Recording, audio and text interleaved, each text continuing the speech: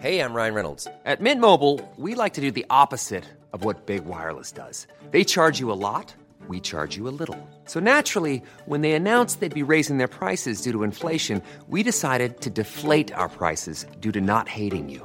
That's right. We're cutting the price of Mint Unlimited from $30 a month to just $15 a month. Give it a try at mintmobile.com/switch. $45 up front for 3 months plus taxes and fees. Promo rate for new customers for limited time. Unlimited more than 40 gigabytes per month. Slows full terms at mintmobile.com. It's The Wonky Show. A review of the graduate route is coming just as international applications tick down. We'll discuss the implications. It's Ref 2029 now. We'll explain the delay. How many graduates does the UK need? It's all coming up. What we need to do is to move from that supply side, look, everything's going to be fine if we just produce more of this stuff, to a really hard set of strategies and conversations about how do the things that we produce get deployed.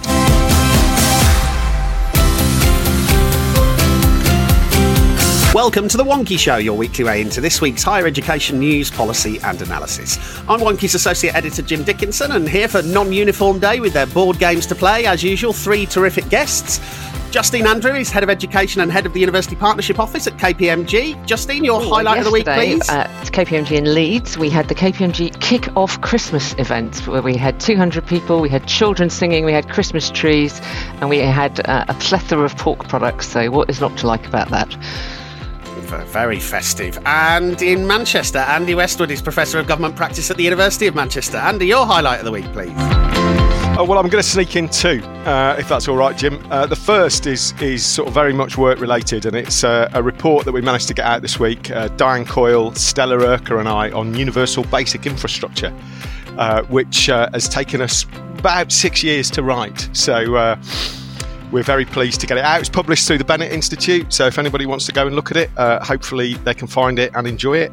And the second highlight of the week, which I wanted to share, was that I'm just about to join the board of the University of Wolverhampton. Ah, how exciting. Great stuff. And link to the report, of course, in the show notes. And in Prestatyn, Michael Salmon is news editor at Wonky. Michael, your highlight of the week, plean Hi, Jim. Yeah, it's been another, equally high caliber week in Westminster. I think my just particular highlight was Gillian Keegan being asked at the Education Committee whether she was pro or against poisoning her own children, and she didn't answer. So we'll have to find out. Well, there you go. So we start this week with international students. And Andy, it's been a week of downs and downs. Downs and downs. Well, yet another week of headlines on migration figures and the government's response to them. It's a familiar kind of list of things for universities that are interested in these things, and that, of course, these days is all universities. We've got a series of announcements really from government. The first is a new package of measures to bring down migration. We talked about migration figures recently on the podcast, so it's not taken very long for the package to kind of bring those numbers down to emerge. The most significant one for universities is that the Migration Advisory Committee is going to be reviewing the graduate route, but there are also some quite significant measures around increasing salary thresholds for spouses, on kind of regular visas, as well as kind of obviously the measures on spouses of people studying.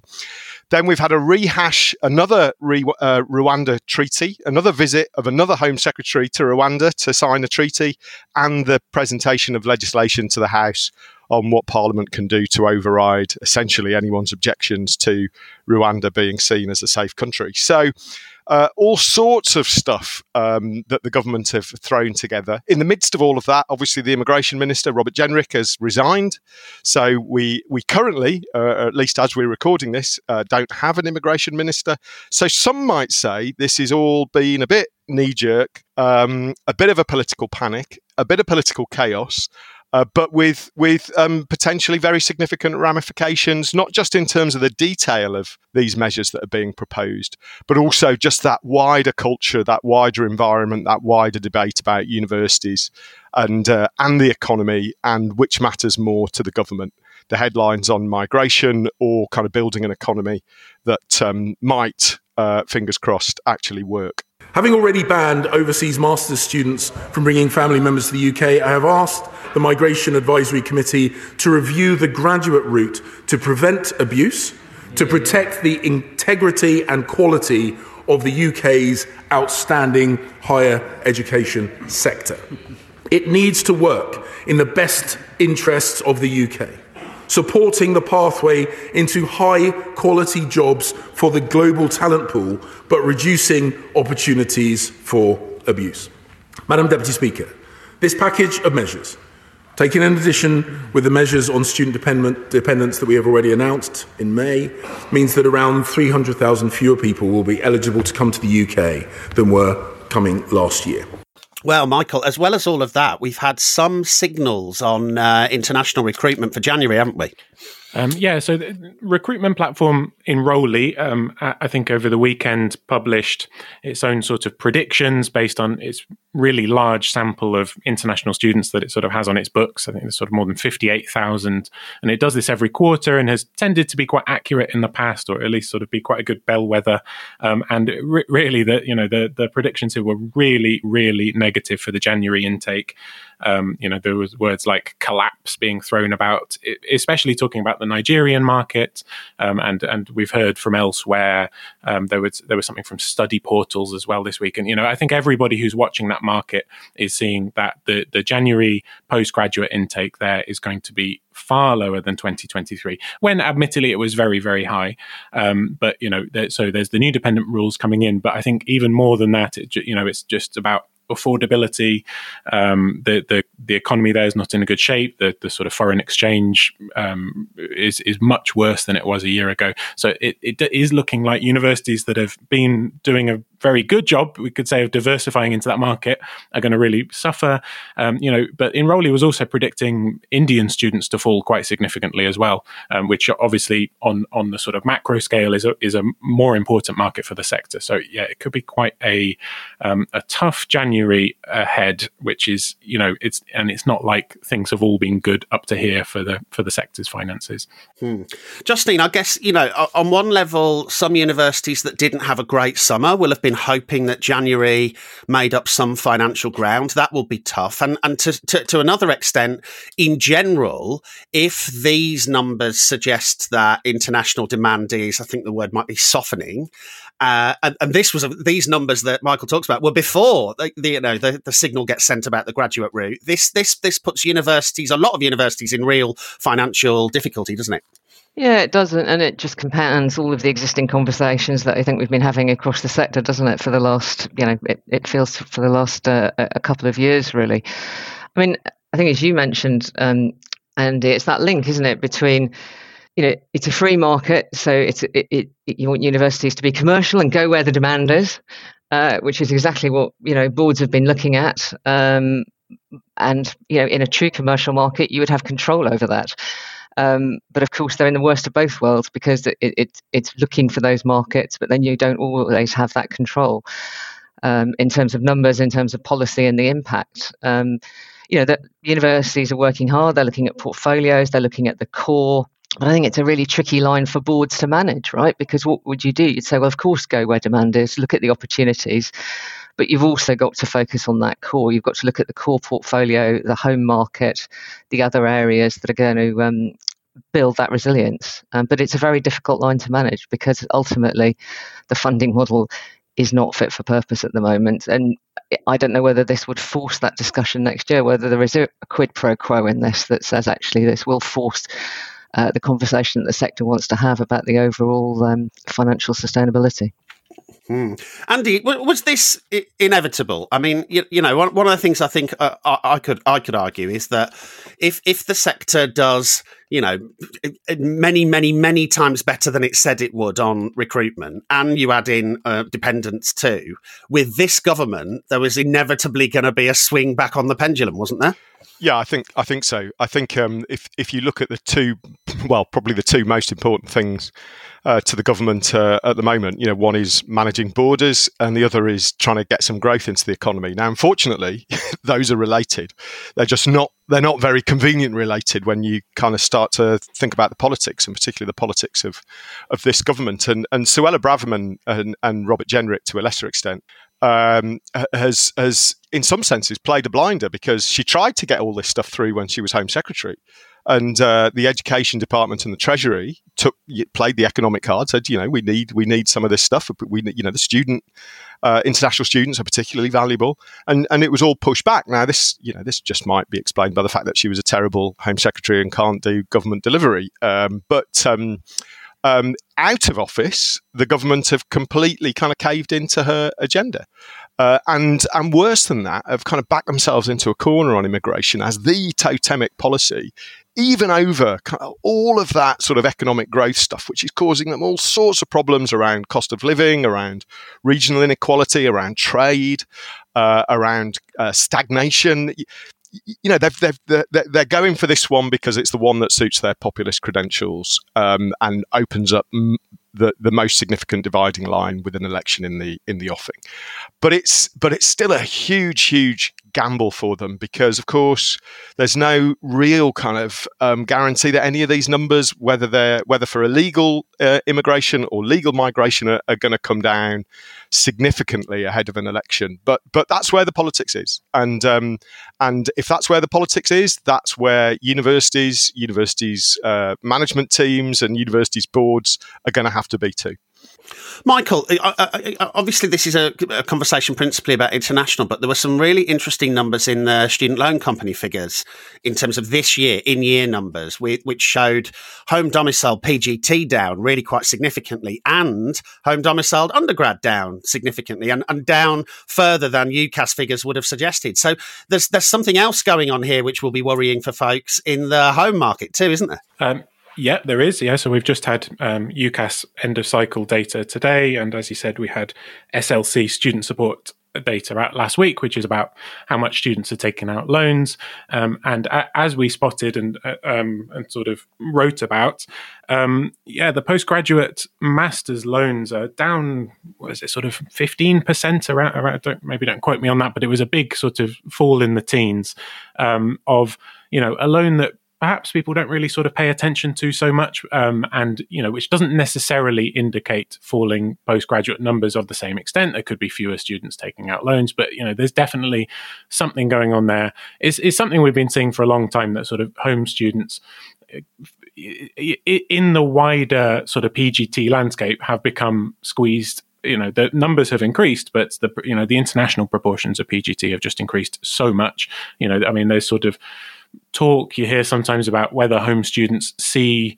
master's level study as sort of the same aspiration, whether those who are really serious about doing research and doing more study want to just go directly into PhD routes. That's obviously still quite a minority at the moment, but postgraduate, basically the postgraduate market has just gone haywire, really, in terms of who's on the courses, which providers teach them, which subject areas are, what the staff students ratio is. I mean, it's not helped by the fact that all the regulatory attention in England and elsewhere really is on the undergraduate outcomes, and there's a real sense that the sector's become very dependent on the money from postgraduate as a whole, but especially international postgraduate, and that necessity to recruit there is masking problems around delivery and quality and the sort of size and shape of the sector. Justine, one of the things I often say is that I have this sense that higher education isn't really suited to very, very rapid expansion, and I guess by definition I assume I also mean that higher education isn't really suited to very, very rapid contraction either in its student numbers or finances. Is there a kind of mismatch between the sort of governance that higher education has in general, either on quality or on infrastructure and whatever, and the kind of drama that we're seeing in the sorts of numbers that we've had over the past couple of years? Well, it's a perennial debate, isn't it? And the sort of size and shape. If you were starting from a blank sheet of paper, would you design a university governance structure as it is at the moment? No. But is it, we are starting from where we are at the moment in terms of those structures, and people are adapting, are trying, but the infrastructure that sits there is very hard to change, right? You've got a huge estate cost, you've got a huge people cost, and lots of investment going in as well. So, yeah, I think it is a really tricky agility is something that boards are going to have to grapple with, ever increasing, I think, going forward. And it brings up these perennial issues as you look forward as well in terms of mergers, growth. If you look to the Australian market, this isn't just something that's affecting the UK market. Of course, this is a global phenomenon, right? So in Australia, universities are a lot larger, and even there, looking at M&A activity in terms of mergers, it's a discussion that's ongoing in the UK. It's probably something that gets raised all the time in these sorts of conversations. But is there something that's going to have to happen going forward because of this pressure? Andy, I guess, sometimes there's, kind of restructures of professional services. Sometimes there's, taking out a layer of management in the faculty school department, kind of structures. Sometimes there's actual course closures where programs are hard to recruit to. But actually over in FE and schools, there's lots and lots of group structures now, kind of mergers or semi-mergers and so on. We've seen hardly any of that in HE in the UK. Is that, as Justine says, this kind of mergers thing, is that where we're going to have to go, do you think? Well, I think we're already going there. There are two or three sort of group structures already operating in HE that tend to include all of those sectors. So bits of schools, bits of further education. London South Bank is a very kind of high profile example. Coventry, Bucks New University. I think, these are all kind of places that are going down those lines. And then you've also got kind of big college groups that are sort of expanding upwards into higher education. So Newcastle College Group and one or two others. So it's that's already happening, and I think for lots of institutions in particular parts of the country with particular types of sort of provision and specialism, I think more and more places will be looking at that kind of thing, as well as, and we can see this dotted around the sector news, as well as all those other things that you already mentioned, closures, restructuring. I mean, it's quite interesting. I think the term we've commented lots of times in kind of sector conversations about the increasing turnover of vice chancellors, and there will be a wave of new vice chancellors kind of coming in at this period over the last 12 months, over the next 12 months, who will probably be asked these questions at interview about how they're going to approach this uncertainty and the kind of threats in particular markets.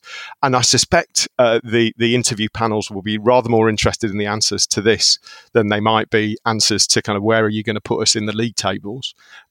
So it's tough, and I think kind of all of those options have to be on the table as institutions, either with new vice chancellors or kind of existing ones, start to write a strategy that's going to get them through the next 3 to 5 years.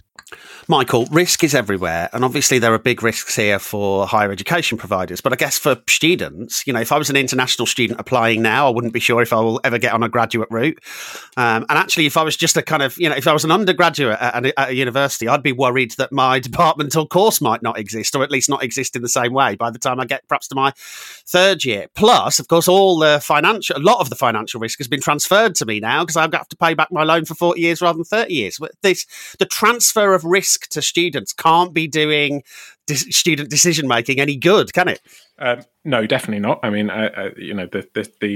the students paying more for less refrain is obviously something we've gone over many, many times. But I think just in the sort of international PGT sort of situation, there is clearly something to be said about how does uncertainty over the existence of the graduate route affect student decision making that's sort of happening right now for January, and this will be being reported in the papers and for, influencing students who are thinking of applying in September. There's this sort of question about, do students, can the sector recruit enough international students, given that this is the only real source of income where they can, sort of cover costs. Can they recruit that without the graduate route or with hesitancy about the graduate route? Just on the terms of the quality of the education that's offered.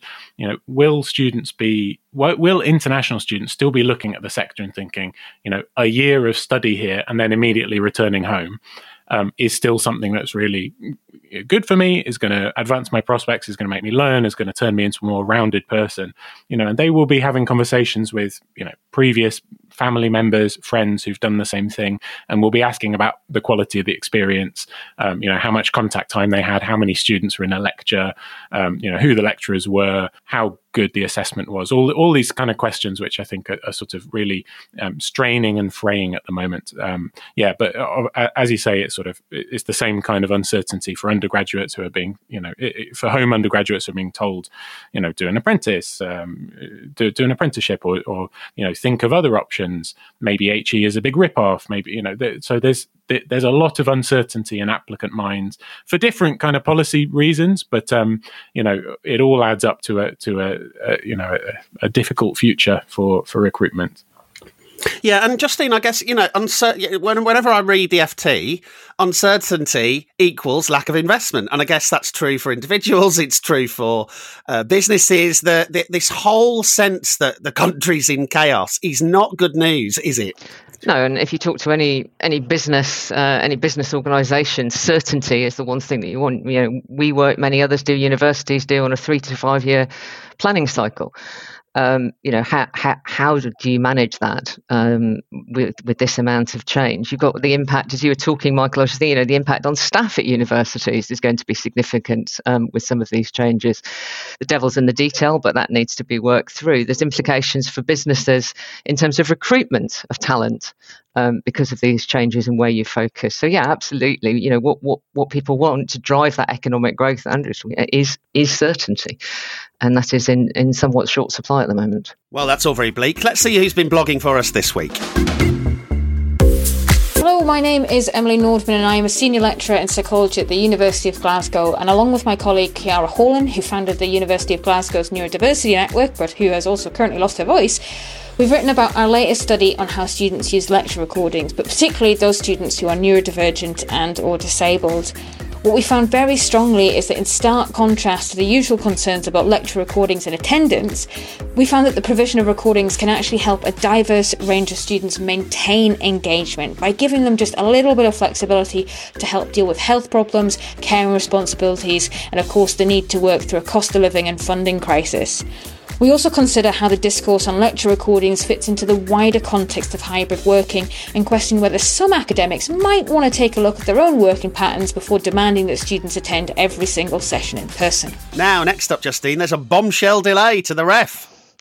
Yes, indeed. I like the way you asked the non-academic person on the panel to talk about the ref. But taking it back to what I suppose we're talking about before, then in terms of economic growth, what does the ref do, right? It drives research excellence. It provides accountability for public investment in research, which is what we want more of, and it informs the allocation of, 2 billion or whatever of block funding. So it's right that this sort of consultation and thought process goes through. I guess the headline, as you alluded to, is it's not Ref 28 anymore, but it's Ref 29. The timetable has been pushed back. So instead of submission late 27, the submission will be in late December 28. There is ongoing consultation. So there's more to come in spring next year. Well, there'll be a summary report and further clarity on the timeline. In January, there's going to be more detail on open access requirements, and there's an ongoing review around the sort of people and culture and environment elements, including the weighting, I think. But the big headline is this delay? And the reasons given around it's the preparation of using HESA data to determine the volume measures. It's breaking that link between staff and individual submissions and reworking the institutional codes of practice. So that is the certainty that has been put out in terms of the delay, but there are further consultations to come. But reading the release, it's thoughtful. They've listened to the sector. There's been a lot of good submissions, and as they, given the importance of this, it's right that it is consulted on properly and reviewed. Michael, I guess there's always a balance between getting it right, listening to the sector, as Justine says, and so on, and then, a process which engenders and delivers further kind of uncertainty and delay. Yeah, I mean, obviously Research England and the other funding bodies, as Justine said, have been taking a very consultative approach. They've been gathering feedback. They've been, writing for Wonky about how they're listening to the sector. There's been various opportunities for feedback. Obviously, people and culture wasn't included the first time, so they opened a second consultation. There's still the initial decisions really weren't at the level of detail which institutions need to say, okay, let's start planning. They were quite broad strokes, and even the sort of, new updates we've had yesterday, aside from the delay, there's still loads more work to be done. So that consultative process is obviously very nice, but it slows things down. And I think this is the sort of result of it, that, people in the sector, in research offices are just thinking, we have no idea exactly how we need to be planning for the next ref. And it doesn't even feel like it's very soon that we will know. I think from what we've heard behind the scenes, there's been some, quite strong words for the funding bodies that, with this scale of change, of sort of fiddling with the plumbing, and introducing new data requirements and all this kind of stuff, that more time is needed, and it's been extended, which, I think a full year makes sense. It's not a massive delay given the ref's sort of long cycle. And hopefully this will kind of settle some of the uncertainty and sort of angst about some of the other changes. And there's enough space now for proper conversations about what are quite complicated and technical issues that need sorting. Andy, it's only a few weeks ago that Michelle Donnellan was kicking wokery out of science. Does this delay kind of minimise or maximise the chances of that people and culture stuff being caught up in, some more of these culture wars stuff? Is this about which end of the party Michelle jumps towards as the election gets closer? Well, let's just say that the chances of Michelle Donnellan being anywhere near the ref in 2029 are practically zero. So I don't think we need to worry about that very much. But I mean, you raise an interesting point, not least in the context of that uncertainty that we've been talking about in international figures and kind of domestic income and policy and all the rest of it. There's an amazing kind of dissonance that goes on in universities when you start talking about the ref. So entirely sensible, I'm sure, to delay it to 2029. It's a big process. As Justine says, it hands out a lot of cash. You got to do this properly. But 2029 is potentially 2 general elections away. Not just 1, 2, and 2 spending reviews away.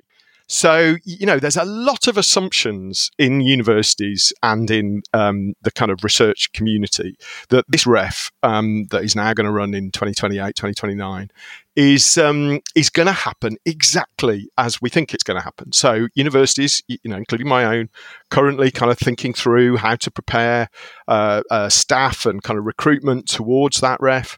And it's given that sort of political uncertainty about whether people are going to be, whether the next government or the one after that, God knows how many science ministers that will be, are going to be interested in QR in the same way, whether they're going to spend this amount of money on research and development kind of across the board. That's all up for grabs.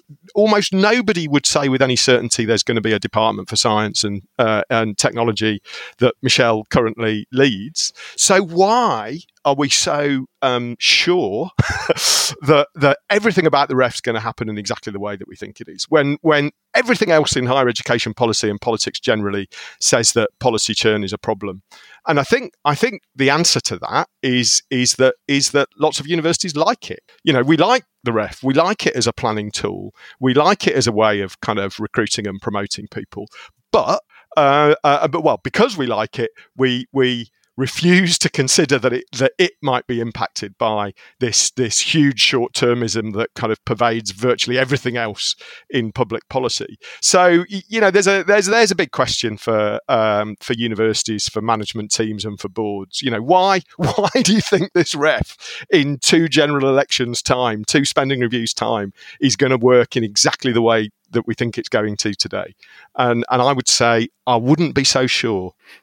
And just before we move off this, Justine, there's something really important, I guess, that universities can do in terms of impact. Yeah, I was just reflecting as Andy was talking there about, it's that ultimate dissonance, isn't it, between the long-term nature of research and, as you say, this sort of reactive policy situation in which we find ourselves. But one of the things I think lots of institutions are focusing on is that impact point, is working with businesses and with a greater breadth of businesses. The NCUB State of the Relationship report came out this week, some really good case studies in there. We need more of them, right? And this isn't just, I suppose, my challenge out with of the sector and for non-sector people listening to this podcast, I'm sure there are some who listen, this isn't just something that universities need to think about, something that business needs to think about. Some businesses are very good at reaching into universities and working with them, some aren't, and I think there's a big education piece for how businesses can work better with universities across research projects to drive that innovation and R&D that we know needs to happen to drive the economy, right? It's not just in universities, it's in partnerships as well. There's never been a faster or easier way to start your weight loss journey than with PlushCare. PlushCare accepts most insurance plans and gives you online access to board-certified physicians who can prescribe FDA-approved weight loss medications like Wegovy and Zepbound for those who qualify. Take charge of your health and speak with a board-certified physician about a weight loss plan that's right for you. Get started today at plushcare.com/weight loss. That's plushcare.com/weight loss. plushcare.com/weight loss. Hey, Dave. Yeah, Randy. Since we founded Bombas, we've always said our socks, underwear, and T-shirts are super soft. Any new ideas? Maybe sublimely soft. Or disgustingly cozy. Wait, what? I got it. Bombas. Absurdly comfortable essentials for yourself and for those facing homelessness. Because one purchased equals one donated. Wow, did we just write an ad? Yes. Bombas. Big comfort for everyone. Go to bombas.com/ACAST and use code ACAST for 20% off your first purchase.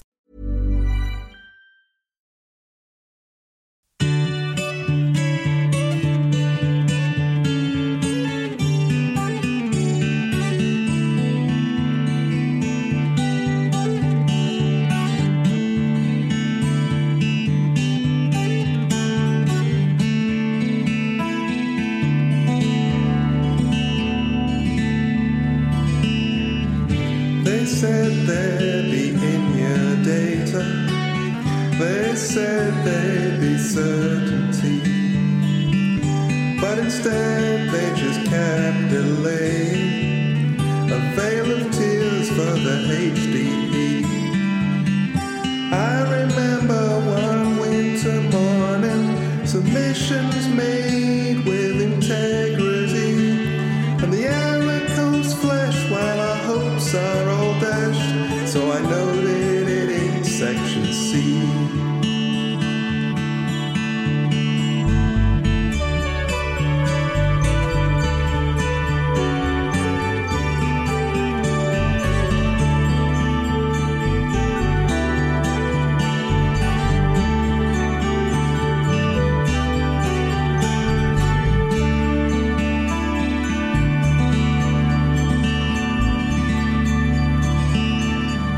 They sold me a dream of heading. They sold me a redesign.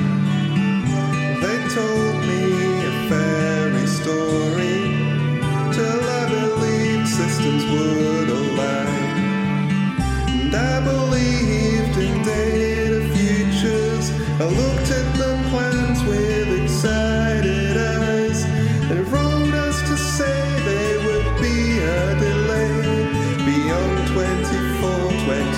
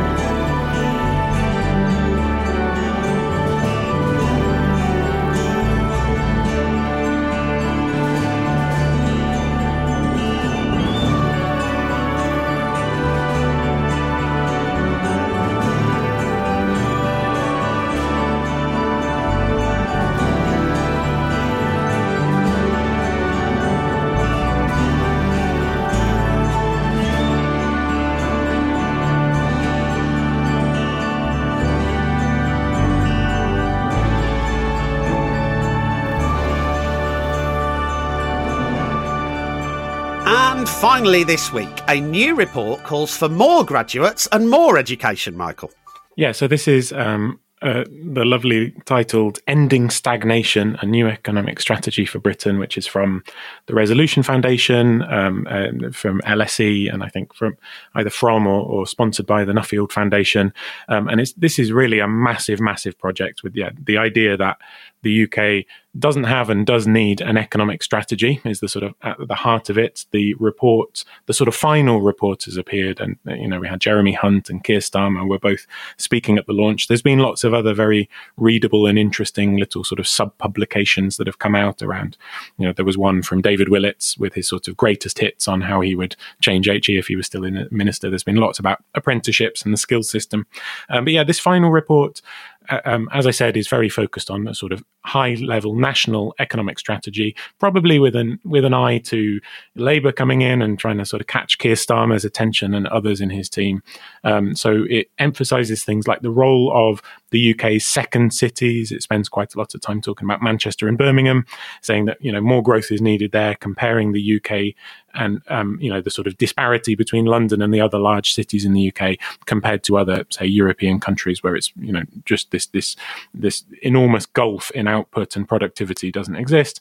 Yeah, and on graduates, as you said, it does suggest we need a lot more, but we need to think about where they are, and they need to be sort of powering the country's economy. We need to get them into the second cities and the cold spots and the places where they're currently not, and where they're really needed for productivity growth. And then there's quite a lot of the sort of usual stuff about non-academic routes and fiddling around with the apprenticeships levy and that sort of thing. But the ideas, as you've written on the site, around sort of getting more graduates, but not in the sort of uncontrolled growth and just let everyone grab as many young people as they can, and so that FE suffers and the sector sort of just about hangs on. It's more about thinking strategically about, okay, how do we make more provision of all kinds of tertiary provision, and how do we do it in a way that's sort of planned, strategic, and dare I say, fulfills a sort of levelling up objective as well as a growth objective. Now, Andy, at the risk of attracting the ire of people who will say that Birmingham is not in the north, it's not actually been very fashionable to talk about northern big cities for a long time, has it? Hasn't it? It's not stopped me. I think economically, what this report tells you is that everywhere's in the north, apart from London and the southeast, at least in terms of economic performance. And that regional inequality is just kind of shines out as a real problem of our economy, both in kind of productivity and sort of wages and in human capital terms. The gaps, the differences between the stock of human capital, however people have got their qualifications, and the UCAS data also this week shows just how different the progression rates are from from most regions compared to London. But it's a great report, as you'd expect from the Resolution Foundation. With David Willits in the chair, Torsten Bell. You can see his hand. You can almost hear his voice in lots of this stuff, and it's well worth a read. I think going back sort of really to the conversation about REF and even the conversation about immigration. This is the thing that politicians most care about. Over the next 5 to 10 years, this is what's got to change because everything else flows from it. Decisions about what universities do, how they're funded, whether you have a tertiary system, what you do with FE, what you do with apprenticeships, all of it kind of stems from how do you get growth and productivity going in the economy. And I would recommend everybody reads at least the first chapter, which is called Starting From Here. You wouldn't want to. You wouldn't start from here. Yeah, you wouldn't want to, but it's silent. But it comes out sort of loud and clear, if that's not a contradiction. And because it is an absolute horror story. Stagnating wages, firm performance, low investment on virtually every kind of crucial indicator. We are underperforming comparative countries in the OECD and in Europe. And it's getting worse. And so, the need for the next government to do something long term and stick to it is getting kind of more and more important. And that's why the Starmer Labour mission of getting growth and productivity going is the one that we need to speak to. And, Rishi Sunak's got a similar one. So it's not as if this isn't an agenda that's shared across kind of political parties, because it is. The city thing is quite interesting. I mean, Manchester and Birmingham get a lot of attention, as they did during the research phase of this. And there's a lot of very interesting stuff on what you could do across the tertiary space. Lots of stuff that would remind you of Augar, filling in that missing middle, the sub-degree provision and institutions and funding. Lots of kind of reminding us how badly FE has been funded and managed. But as you say, it's also saying, look, we just need more from Manchester and Birmingham, and that includes more graduates. Hundreds of thousands of more graduates living and working in these kind of 2 second and third cities. And I'll leave readers, listeners to decide, which is second and which is third, because obviously that matters to people in Manchester and Birmingham. Manchester always say that kind of, London's second, but this report really doesn't quite bear that out. So lots in there. I would make one criticism, which is that this is very supply side. It's very kind of treasury style, and it's thinking, fix the supply side and stuff will change. And I think kind of we do need to think rather more about how the demand side works, not just in Manchester and Birmingham, but across the economy as a whole. What is it about the behaviours on the demand side, whether it's firms not investing, the particular structure of businesses that we've got, institutions that are kind of more interested with the demand side. I think to shift some of those problems, we need a bit more of an active government in that space. But overall, look, this is just brilliant work, and like I say, worth everybody's time to kind of read through and understand that anything that happens to universities in the future will happen as a kind of subset of the issues that are set out in this report. Justine, I guess, the debate that often comes up is this sense that, you can either control student numbers, and that will mean no expansion and a reduction in the number of students and, Whitehall getting it wrong.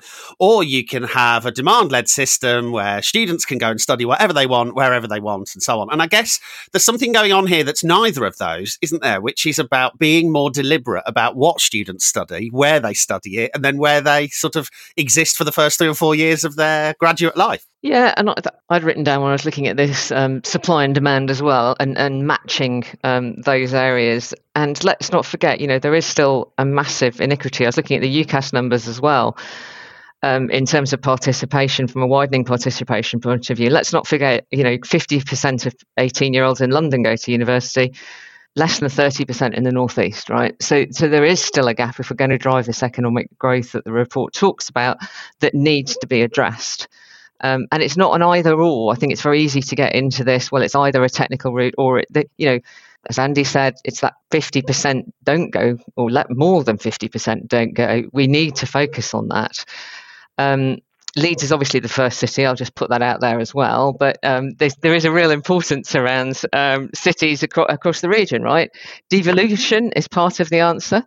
The trailblazing deal in Manchester, the integrated technical education system that they're looking at, the MBAC, really important around this inclusive growth story. It's not just about growth or trickle down economics. It's actually, as this report says, you've got to address these inequalities. And giving people control in those cities is really important over education budgets and autonomy. And coming back to what we're talking about, certainty, and having that certainty of funding, right, to think about these things. You're not going to shift the education system in a year or 2 years. This is a 10-year sort of program of change, isn't it, to get this education system, technical education system, match supply and demand. And to your point on businesses are changing rapidly. Their needs are changing rapidly. KPMG, we're an accountancy business. We're also, doing a lot of technical work, digital work. We need system architects. We need accountants. There's a whole range of skills that we need in those cities. That we've been talking about. So we need to step forward as well and work with institutions across the education spectrum, helping them inform the curriculum. Again, there's more to be done around partnerships and really active participation, I think, from business in shaping curriculum, not dictating what universities teach, but supporting and bringing real world experience and case studies, etc. I think that's much more can be done in that space. Michael, I was reading the section on how to pay for it all, which was interesting.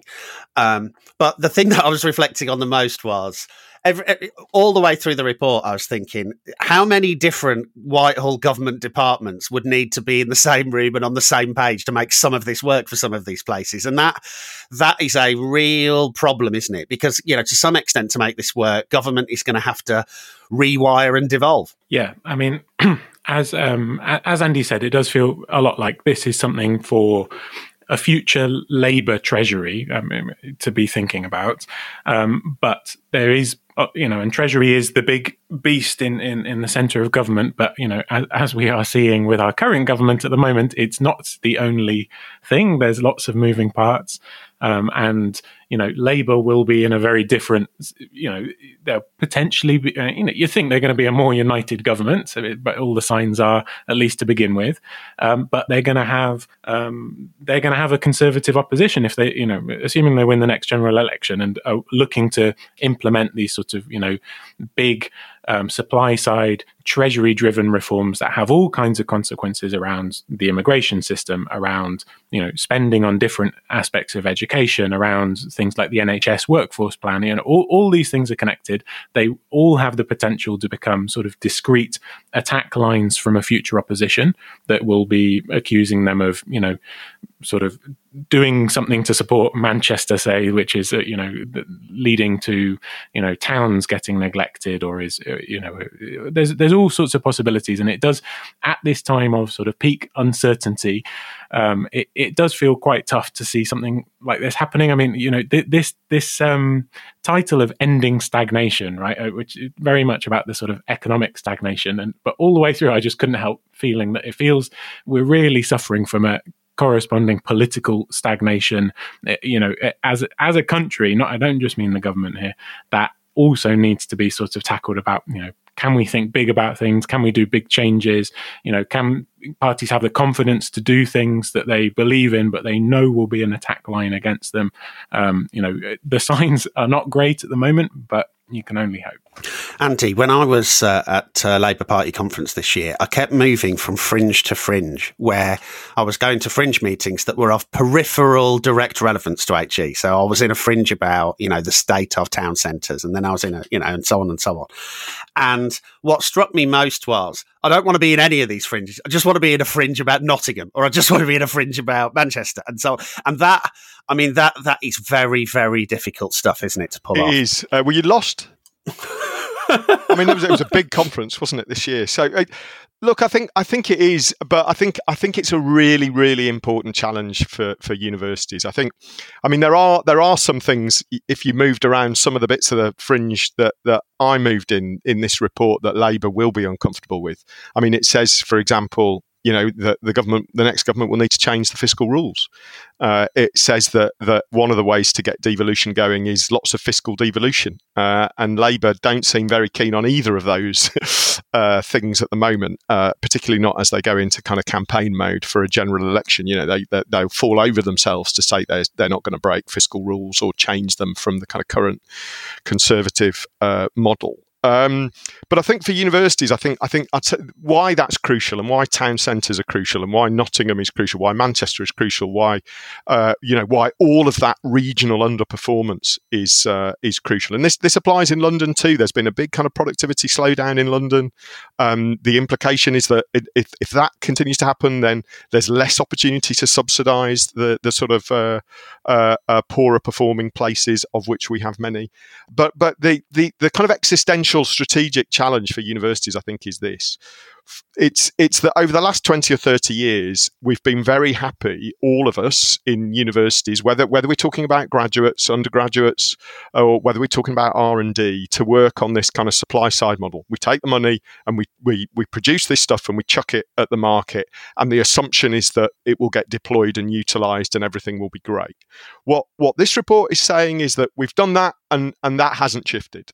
So, if we want to be in those policy debates, rates, if we want to get kind of more resource, if we want more of that long-termism, that stability, that kind of, kind of less crazy sort of policy environment, what we need to do is to move from that supply side, look, everything's going to be fine if we just produce more of this stuff, to a really hard set of strategies and conversations about how do the things that we produce get deployed and used in the economy and the labour market, whether that's our graduates earning salaries or our local economies going from kind of also-rans in the OECD to something that sustains better jobs, better firm performance, better local economic conditions, and that then flows down to high streets and the quality of public services and all the rest of those things. And I think it's a crossroads for universities, because we either start to read these kind of reports and think, what can we do differently to change this? Or we stick our heads in the sand and say, all we've got to do is just keep doing what we've always done, producing more of this stuff. And all of those application utilisation issues are somebody else's problem. They're not, they're ours. So that's about it for this year. Remember, to dig a bit deeper into anything we've discussed today, you'll find links in the show notes on wonky.com. Don't forget, you can get the latest show automatically when it's out. Just search for The Wonky Show wherever you get your podcasts. And to find out how we can keep you and where you work ahead of everything going on in UKHE, do head to the site and click subscriptions. So thanks very much to Justine, Andy, Michael Salmon, who makes the show happen. We'll be back early next year. Have a fantastic Christmas break, and until then, stay wonky.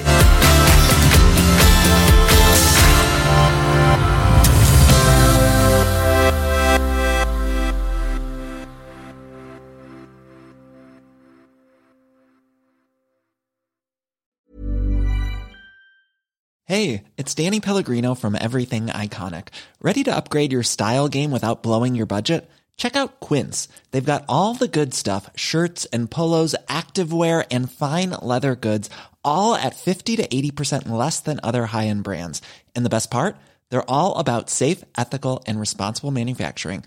Get that luxury vibe without the luxury price tag. Hit up quince.com/upgrade for free shipping and 365-day returns on your next order. That's quince.com/upgrade.